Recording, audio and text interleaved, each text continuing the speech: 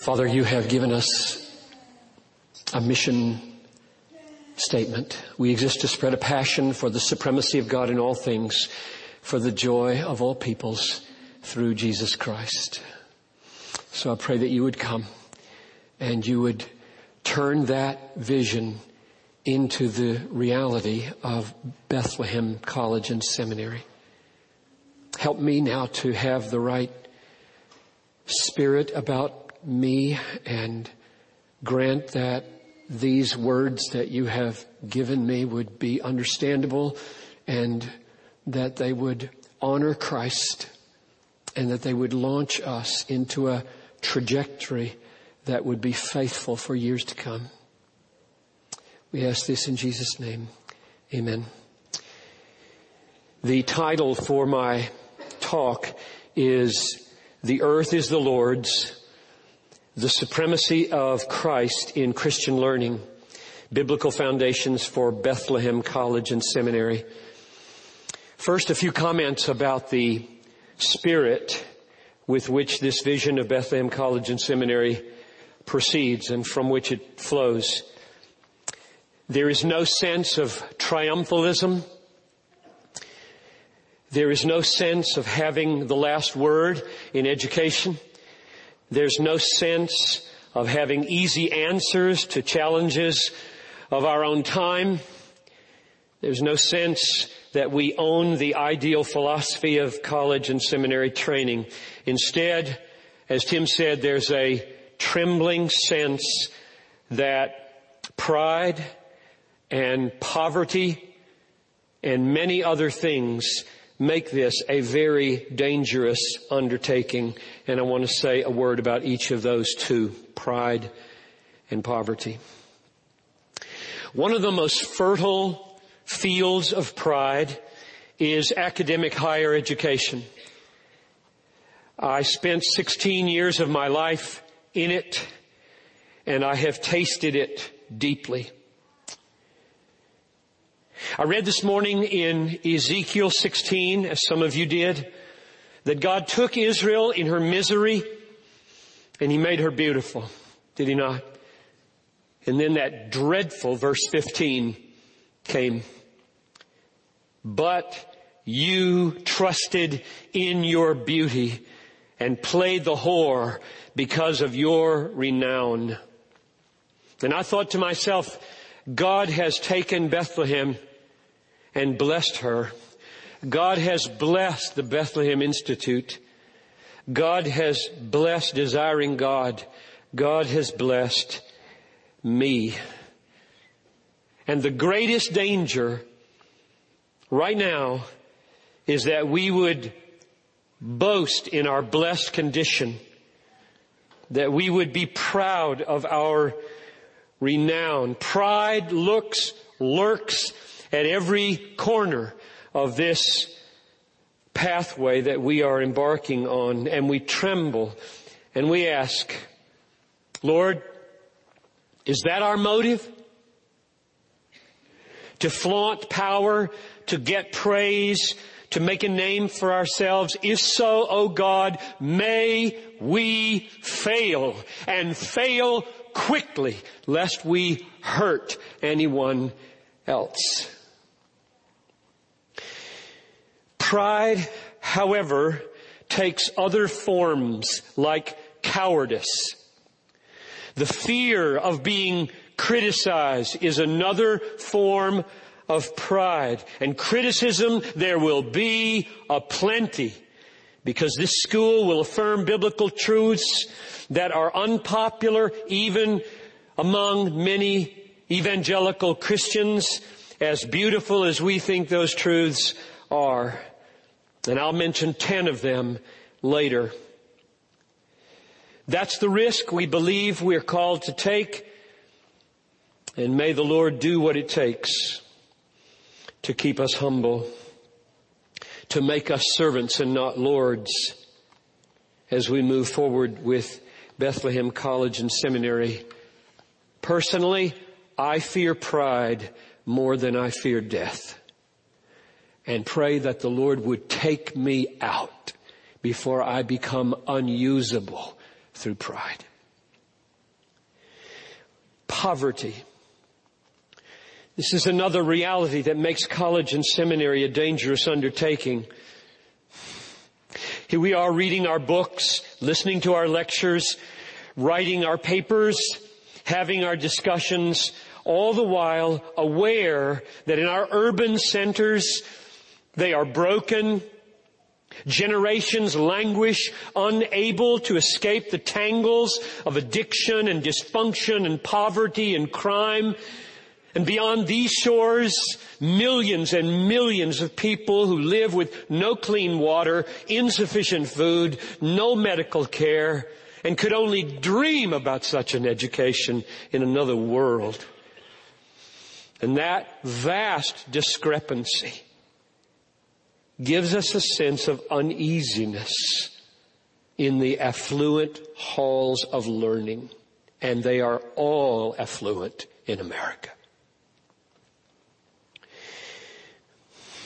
But then we ask, is the answer to the miseries of the world a generation of young people or multiple generations of young people who don't know how to observe accurately or think carefully or know history or understand culture or comprehend the Bible or plan strategically? I don't think so. So again, we take the risk and pray that Bethlehem College and Seminary would not be part of the problem of poverty, but part of the solution. Students developing habits of mind and heart that move toward need creatively, not toward comfort fearfully. So, those are my two expressions of trembling concern at the outset, and I turn now to the biblical foundations of this institution. 1 Corinthians chapter 10, verses 25 and 26 read like this. Eat whatever is sold in the meat market without raising any question on the ground of conscience. For the earth is the Lord's and the fullness thereof. Now that word from the Apostle Paul implies Jesus Christ owns the world and everything in it.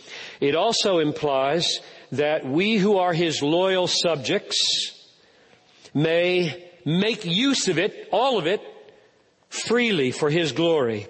That's what education is about. How to make use of the world freely for the glory of the one who owns it.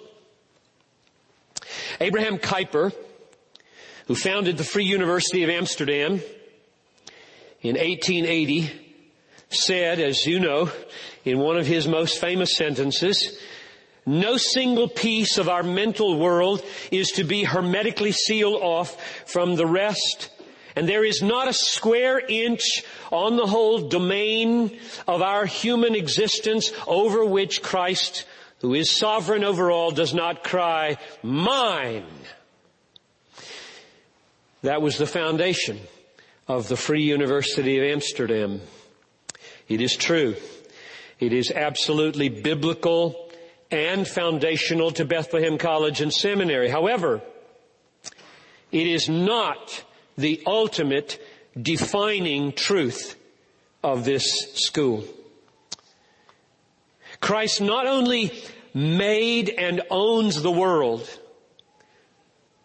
He not only holds everything together by the word of His power, but He created it and He sustains it for His glory, in order that it might and we might, by using it, display His wonder, magnificence, greatness, attributes.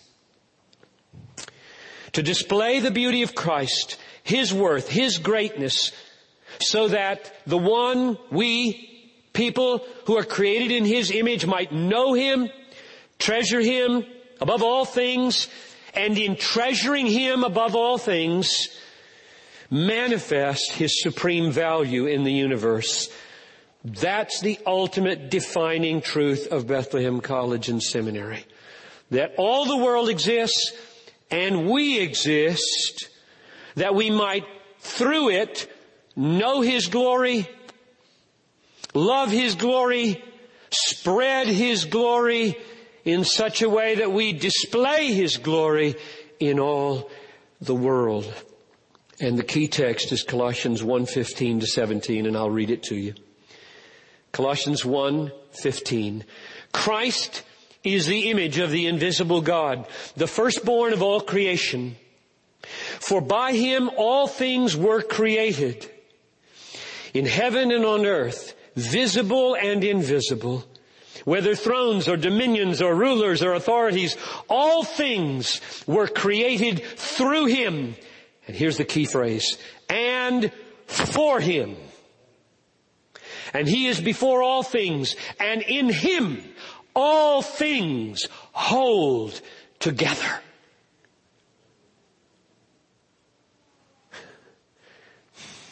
So we learn that Christ has made all things, holds all things together, and all things exist for Himself. All things were made through Him and for Him. And when it says for Him, it does not mean that there were deficiencies in Jesus Christ before creation, which He had to create something in order to supply His own deficiencies. Rather, it means that the complete self-sufficiency of Jesus Christ before there was anything overflowed in the creation of the world, such that it would display His total self-sufficiency in every regard. That's the meaning of for Him. So it isn't just that He owns everything. It isn't just that He holds everything together. It's that He owns it, made it, holds it together in order that we, by knowing Him in it, enjoying Him in it, displaying Him in it, might make Him known in the world, might be reflectors of the fullness of the majesty of Jesus Christ, who made and owns and holds together the world.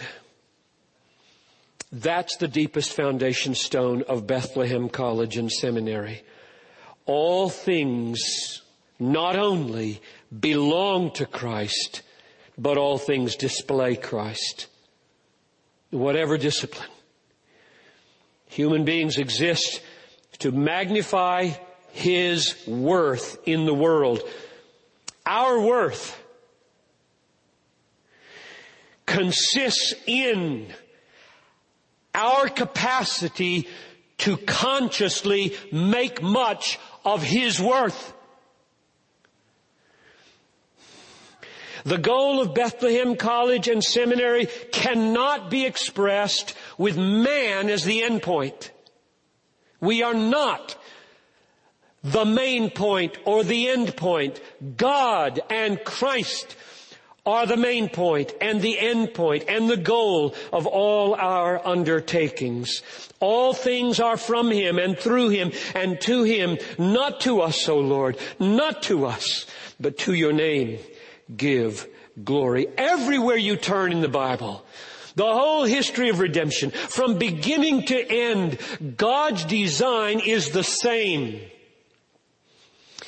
That His glory, supremely the glory of His grace in the person and work of Christ, be seen and savored and spread. God is manifestly exuberant about making Himself and His Son supreme in the thoughts and affections of His people, and making Himself known as Lord among the nations, even those who do not know His saving grace. That's the ultimate foundation of why Christ is supreme in Christian learning and of Bethlehem College and Seminary. We are simply joining God Himself in His exuberant commitment to magnify His greatness and the glory of His Son. Now, what then do you study? The ultimate foundation is the display of Christ from all that He has made as we see it, savor it, spread the glory of it. So what then is the focus of our education? Where do we see His glory? What's the focus of a school's attention? What do we study? The answer is this. God has two books, the Word and the world. The Bible on the one hand, and the whole organic complex of nature and history and human culture on the other hand. The Bible is inspired and authoritative. The world is not. But this doesn't mean that all that we study is the Bible. The Bible gives decisive, authoritative meaning to all things. But the Bible itself sends us to the world to learn. Consider the lilies. Consider the birds. Go to the ant, O sluggard. Consider her ways and be wise. The heavens declare the glory of God, and the sky above proclaims His handiwork. Lift up your eyes on high and see who created these things. In fact, think about it for a moment. When Jesus talks and the apostles talk and the prophets talk and use human language, what do they use? They use analogies and figures and metaphors and similes and illustrations and parables. And in all of them, they're assuming that we have looked at the world and understand what they're saying.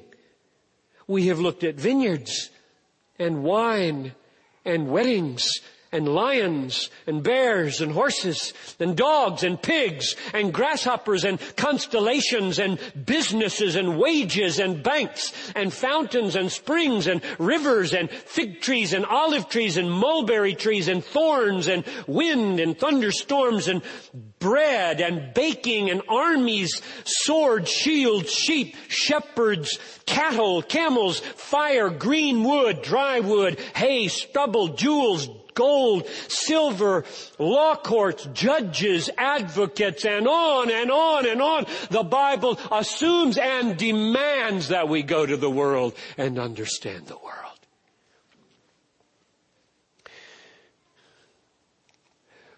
We will study the general book of God called nature and history and culture, and we will study the special book of God called the Bible. And the reason we will study both is that God has revealed His glory in both and means for us to see it and know Him in both. The two books of God are not on the same level. The Bible has supreme authority because God gave the Bible as the key to unlock the meaning of all things. Without the truth of the Bible, the most brilliant scholars may learn amazing things about nature, and we may read their books and learn from them, but they miss the main point without special revelation. And everything exists to glorify God. They don't see it. They don't see that they're blinded by sin. They don't see that they need a Savior. They don't see that Christ came into the world to save sinners. And they don't see that the whole universe gets its ultimate meaning from relationship to Jesus Christ. And therefore, all of their knowledge is skewed. So, the entire curriculum of Bethlehem College and Seminary is permeated, may it ever be so, by the study of the Bible. The Bible gives the key that unlocks the meaning of absolutely everything else. So, what do you do with God's books? If that's the focus of education, what do you do with them? If Bethlehem College and Seminary is going to focus on these two books, the Word that God inspired, the world that God made, because this is where God is revealed in His glory, what should we do with them?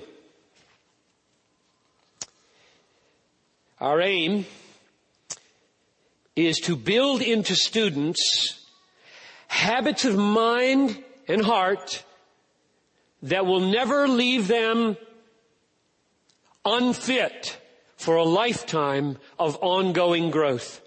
We're not interested in imparting mere facts that will be forgotten, imparting degrees that you can tack on the end of your name, imparting some vocational or professional skill that's going to be obsolete in 5 years. That's not the point of this institution.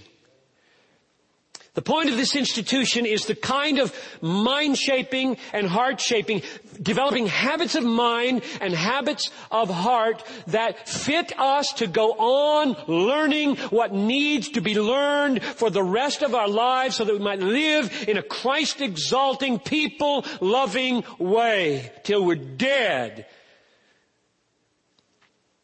The habits of mind that I have in mind, the habits of mind and heart, apply to all objects, whether you are studying the Bible or whether you are studying the U.S. Constitution or whether you are trying to figure out the meaning of a few scratches on the side of your parked car. Education is the same. Let me read you the summary paragraph, then I'll unpack it for a little bit. We aim to enable and motivate the student to observe his subject matter accurately and thoroughly, to understand clearly what he has observed, to evaluate fairly what he has understood by deciding what is true and valuable, to feel intensely according to the value of what he has evaluated and its truth, to apply wisely and helpfully in life what he has understood and feels, and to express in speech and writing and deeds what he has seen and understood and felt and applied in such a way that its accuracy, clarity, truth, value, helpfulness can be known and enjoyed by others to the glory of God. That's what we try to do. Let me pick it apart for a moment. Observation. We aim to enable and motivate the student to observe his subject matter accurately and thoroughly. We must see what is there. Whether you're looking at a page in the Bible or through a microscope, we must see what is there and see it really well, really accurately, really thoroughly. Else everything else in this list goes haywire. We must keep looking until these students see things they didn't see at first. In the Word and in the world. We must learn to read slowly, for goodness sakes. I'm on a crusade to slow people down. Because we have to observe rigorously and minutely and comprehensively. The observing must be accurate and thorough. Otherwise, our understanding, our evaluation are flawed. Reading many books quickly begets bad habits of mind. Most teachers don't understand this, so it seems to me from my history in school. They think they're a better teacher if they can get students to read 10 books instead of 1 book. I assigned 1 book. Did they have to read it? Explain to me the in order that at the 8/10 of the way down on page 53. Explain that to me from your reading last night. Well, if you breeze through that thing, You would never have a clue what the teacher's even asking. But right there, the argument hangs on it, and it's either true or false because of that sentence. Oh, what bad habits of mind students are forming in schools that just rush them through so many books and never demand that they slow down and think and think and think. Which brings me to number 2, understanding. We aim to enable and motivate the student to understand clearly what he has observed thoroughly and accurately. Understanding involves the severe discipline of thinking, and most people don't ever do it. It's such hard work that we just turn on the television. The mind must wrestle with the traits and features, whether it's a page or whether it's a culture. Wrestle with those features. The aim when reading the Bible is that we discern what the author intended us to understand. This understanding comes through language conventions that have to be studied and learned. We observe them, we think about them until we can say, I understand what he meant. We want his meaning, not mine. Who cares about my meaning? His is the only one that matters. We want his. We aim to think an author's thoughts after him. It's the hardest work in the world. Otherwise, education simply becomes a reflection of my own ignorance. Number 3, evaluating. Once we have observed carefully and thoroughly, and once we have thought and come to an understanding so that we could say back to an author what he meant so that he would be satisfied with what we just said, now we can evaluate. And evaluate fairly. And in evaluating, make the massive decision, is this true? Is this valuable or worthless? And of course you can hear a worldview, can't you? We believe there is such a thing as truth. And we believe that with the compass of the Scriptures and the help of the Holy Spirit, we can know it. Even if through a glass darkly, as Paul says in 1 Corinthians 13, nevertheless, truly enough to die for it rightly. Number 4, feeling. We aim to enable and motivate students to feel properly in response to what they have observed and understood and evaluated. Feeling is essential to glorifying God properly, because God is more glorified when you rejoice in what you see of him than when you only understand what you see of him. If you only in some kind of neutral academic way say, I understand this sentence, and you do get it accurately and you feel nothing, God is not honored by your heart. The emotional life of our students really matters. Which means, as you can see, we are desperate. And we will pray. And we will depend upon the Holy Spirit. This is not mere natural transmission of data. This is miracle happening. You will know the truth.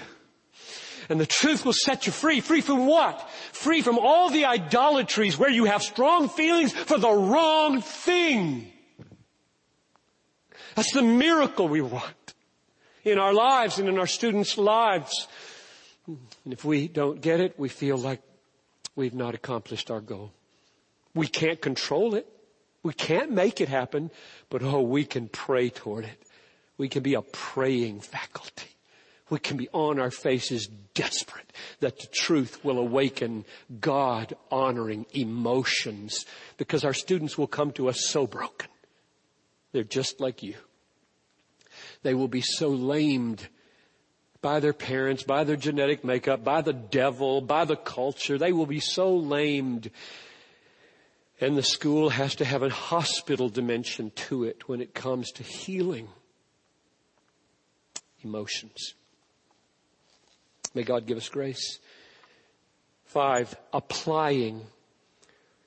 We aim to enable and motivate students to apply wisely and helpfully to their lives and others' lives what they have observed, understood, evaluated, and now felt intensely. Wisdom is not a summary of factual knowledge. Wisdom is a gift of God that you get through life and study and everything you experience. And wisdom is the ability to take all that you've now seen and understood and evaluated and felt and then do something helpful with it.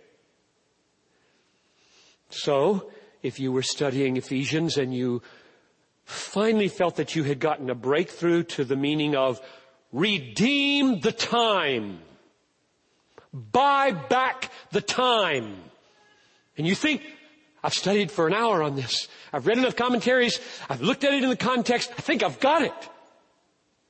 Now what? Now what? Nothing? No. You ask, oh God, what can I do to redeem the time? And it might be something as wise as start going to bed earlier, so that when you get up, you're not so tired you fall asleep while you're reading your Bible. Or it might be, I feel I'm out of touch with the poverty that you talked about. I'm going to go get an internship down at Community Emergency Services and give an afternoon a week there working with real live people on the street so that I can get some sense of what the world is like. That might be what redeem the time means for you. Finally, in the sequence 6, expressing. Education, the well-educated person doesn't just observe accurately, doesn't just understand truly, doesn't just evaluate fairly, doesn't just feel deeply, doesn't just apply wisely. The truly educated person can speak and write and act so that everything he's being shown of the glory of God can be compellingly expressed. Barack Obama became president once upon a time because he is incredibly well educated at the level of expression and gifted. That's what we want. How sad when the representatives of truth bumble. How sad. We don't want bumblers to represent the truth. We want articulate people who can write and speak and say what needs to be said so that people are drawn to the truth and not embarrassed by its expression. Which brings us back now to our original reason for being. We were created, the world was created to display the glory of God. A well-educated person. And by the way, a little parenthesis, this has nothing necessarily to do with degrees or the institution you go to or any formality. Those of you who never went to college and will never go to college can be really well educated. Because nothing I have said so far or will say means that education attaches to courses. Education attaches to degrees. It doesn't. You can go to all the degrees and courses you want and be really badly educated. Close that parenthesis. A well-educated person sees the glory of God in the Word that God inspired and the world that God made. He understands it. He evaluates it as true and precious. He feels it deeply. He applies it to his life and he expresses it with effectiveness in the world and thus displays the glory of God.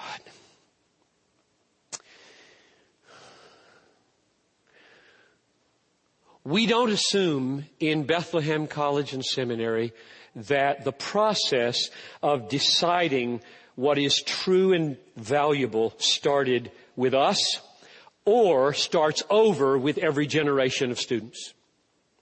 Therefore, we are a confessional institution. The Bethlehem Elder Affirmation of Faith defines what we believe and teach in Bethlehem College and Seminary, or it gives the trajectory if it doesn't address an issue that needs to be addressed. It's our compass after the Scriptures of how to think about reality. We do not aim to force students into this mold. That would not be education. It would be indoctrination. And it would not be an honor to Christ. We aim to come alongside a student in the process of observation, understanding, evaluation, feeling, application, and expression, and show them why we land where we do in each of those processes. The faculty will advocate for truth. We won't play the game of neutrality that only belittles truth. To give the students the impression that we haven't made up our minds or we don't care deeply about where they come out is not helpful in the long run for students. We will advocate and we will seek to persuade, but we will not coerce. We will not deceive. We will not hide difficult problems that make our view a problem. In this way, we believe truth will be honored and the integrity of careful thinking will be encouraged. We believe that this way of doing education, with a view to seeing and savoring and spreading the glory of Christ, while making His Word the supreme rule in all of our thinking about the world, with rigorous habits of mind and habits of heart that we've described, we believe that this way of educating leads to humble, courageous conviction in a fallen world where Christ urges us to live peaceably with all men as much as it lies within us, and not to shrink back from telling the truth that is often controversial. Therefore, I pray that Bethlehem College and Seminary will be marked by unashamed courage and openness in the stands that we take. We feel the force of Martin Luther's words as they relate to the controversies of our day, and there will always be controversies in every day. They won't always be the same. This is what Luther said. It moves me deeply. If I profess with the loudest voice and clearest exposition every portion of the truth of God, except precisely that little point which the world and the devil are at that moment attacking, I am not confessing Christ. However boldly I may be professing Christ. Where the battle rages, there the loyalty of the soldier is proved. And to be steady on all the battlefields is mere flight and disgrace if he flinches at that point. So it will be helpful, I believe, in the last part of this message to describe for you some positions that we take in present controversies, 10 of them. Some of these controversies are relatively new. Some of them are always around. And I'm simply going to orient Bethlehem College and Seminary in the controversies. One of the reasons I'm doing this is the very fact that I'm doing it tells you something about the school. because many schools avoid like the plague what I am about to do. Reason? You lose friends. And we need money. All of us need money. This is not a pointing a finger at anybody. We will not exist without money. Faculty can't be paid, buildings can't be warmed, libraries can't be built without money. We all need money. And the temptation is to play to our constituencies with a vengeance. We may be guilty of it someday. I'm just doing what I'm doing now, first to let you know this is the sort of thing while I live we will do. Here we stand. The second reason I'm doing it is because a lot of you want to know, what do you think about such and such? If our young people go there, what will they hear? I may not touch your favorite one, but I am going to touch on 10 in the last few minutes. Number one, what I'm going to do is try to put a name on the controversy, state our position, unpack it for 1 minute or so. Number one, historical criticism. Put other more fancy names on it. A view of the Bible that chooses the parts that seem to be accurate and rejects the others. The Bible is inspired and inerrant so that what it teaches is true and stands in judgment on all traditions, all science, all culture, all human opinion. It is more precious than gold. It is sweeter than honey. It is worthy of a lifetime of assiduous reflection, heartfelt meditation, and joyful obedience. I really do believe that the flavor, the ethos, the trajectory of an institution is very largely governed by the heartfelt view of the Bible, not just the paper view, the heartfelt view. Because when you go into seminars and conferences and classes where they claim to be a biblical institution and the Bible never shows up, you start to think, And then if you ask them about that, the most common answer that I get back is, we assume that. That is so true for us, we don't need to mention it. To which I respond, God does not like to be taken for granted. He means to be explicitly glorified everywhere, all the time, according to His Word. Number two, Roman Catholicism. Justification involves the imputation of Christ's righteousness by faith alone and is not defined by the impartation of Christ's righteousness. Justification by grace alone, through faith alone, on the basis of Christ alone, for the glory of God alone, is at the heart of the biblical gospel. It includes imputation of Christ's righteousness, not the impartation of the righteousness of Christ. And it comes to us by faith alone, in Christ alone. Number three, relativism and pluralism. Jesus is the only way to God.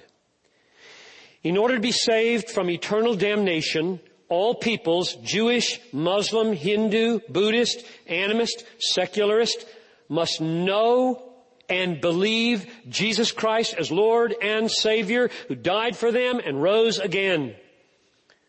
World missions is a priority for all people who love people, know Christ, and see the unreached world that's out there. Number four, universalism and annihilationism.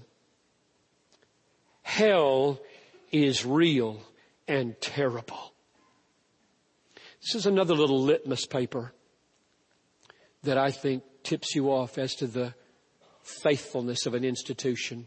What do they say and feel about hell? Hell, as Jesus taught more than anyone else, is real. It is a conscious, eternal experience of torment. Pictured in part as weeping and gnashing of teeth, outer darkness, unquenchable fire, eternal punishment, divine vengeance, and a lake of fire. People should be warned with tears and urgency. Number 5, abortion. The unfettered abortion license is abominable. Abortion is morally monstrous. Unborn human life should be protected for the same reasons that all human life should be protected. Number 6, feminism and egalitarianism. The complementary differences of manhood and womanhood are beautiful, practical, and important. We believe that God's merciful purpose for our great good is that humble, Christ-like, servant-hearted men bear the burden of leadership as elders and pastors in the church, and that such men function as the caring, providing, protecting leaders of their homes, and that women come alongside these men with their manifold gifts and help them carry through the mission of the church and the home. 7, divorce and homosexuality. Marriage is a lifelong covenant between a man and a woman as husband and wife. No kind of relationship between two men or two women is marriage. Whatever two men do or say to each other, whatever two women do or say to each other, it is not now, never has been, never will be marriage in God's eyes. If I had my way, I would completely strike the term gay marriage out of the vocabulary of all Christians. It is not anything. It does not exist. The very use of the term is a compromise with what cannot be. Marriage is the lifelong covenant relationship between a man and a woman as husband and wife on the analogy of Christ and the church. Number 8, racism and ethnocentrism. Delighting in and desiring racial and ethnic diversity and harmony is crucial. Indifference to active love across ethnic lines is an assault on the purpose of God in the cross of His Son. Because He died to ransom people from every tribe and tongue and people and nation. Happy, unified, ethnic diversity in Christ is our destiny in the age to come, and should be loved and longed for and sought after now.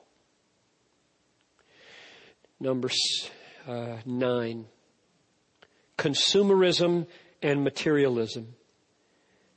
Desiring riches is deadly, and wartime simplicity is good.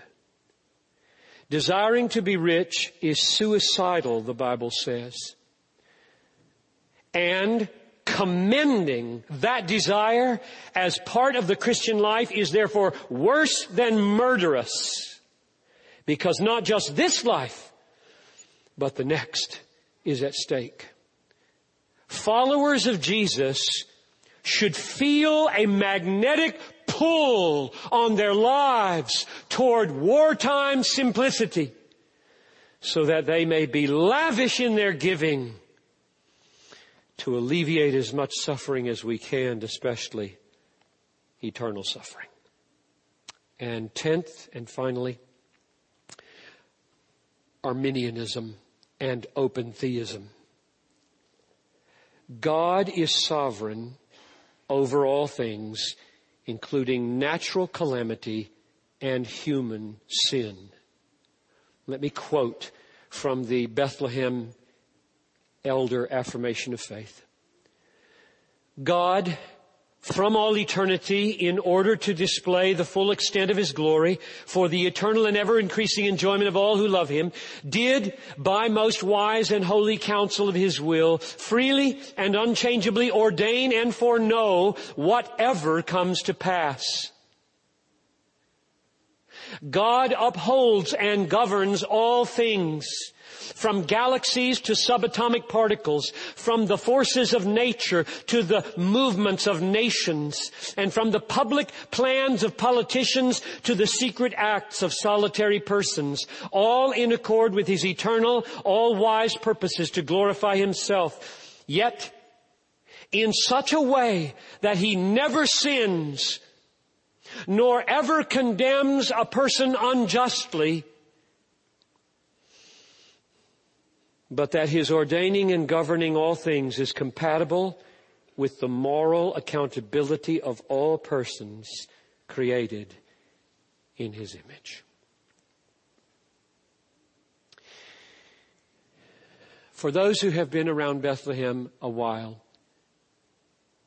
Bethlehem Baptist Church,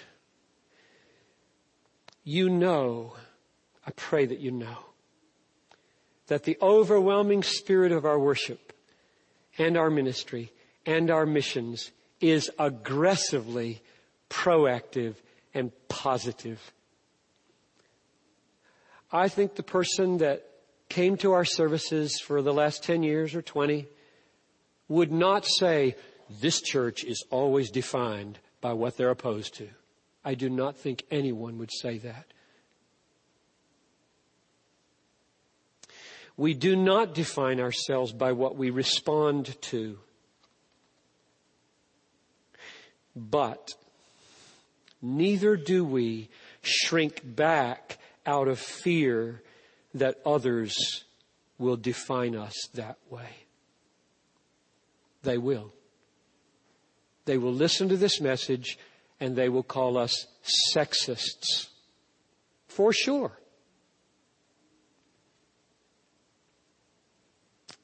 Or worse. So you don't fail to say what needs to be said for fear that the blogosphere will be ablaze with criticism. You don't. If they call the master of the house Beelzebul, how much more will they malign those of his own house? There is no escaping criticism if you're faithful to the Word of God. You don't seek it. We don't love it. We want to live peaceably with all men, inasmuch as it lies within our power, but not at the expense of telling the truth that is precious and valuable, even if others regard it as wrong. The spirit of the church and the spirit of the school is the spirit of Christian hedonism. That is, in Christ Jesus, crucified and risen, God is 100%, take a deep breath, 100% for us, sinners though we be, because of Christ. Christ suffered once for sins, the righteous for the unrighteous, that He might bring us to God. And in bringing us to God, He brings us to the greatest treasure in the universe, which means He loves us. He is exalted as our greatest treasure. We are satisfied by beholding the greatest beauty in the world. That's the essence of Christian hedonism. God is most glorified in us when we are most satisfied in Him and not in His gifts and not in avoiding people's displeasure. To know Him, enjoy Him, and show Him in every way that we can from His Word and from His world is our passion. Because we know that God is most glorified in us when we are most satisfied in Him. When we rest in Christ as our supreme treasure, especially in times of suffering, and they will come more than they are now. when we rest in Christ as our treasure, our supreme treasure, above all things, even through times of suffering, He is shown to be supremely true and valuable to those who are watching our lives. May God prosper this vision for the joy of all peoples and for the glory of His Son. Amen. Father in heaven, with all our hearts we feel inadequate and trembling for fear of pride or the indifference to poverty or the fear of man. And we ask that in your great mercy you would take us out the moment we become unuseful for the glory of your Son. That you would establish this school on such foundations as these and refine them if any is amiss. And make this school for generations to come a blessing to thousands and an honor to your Son, in whose name we pray. Amen.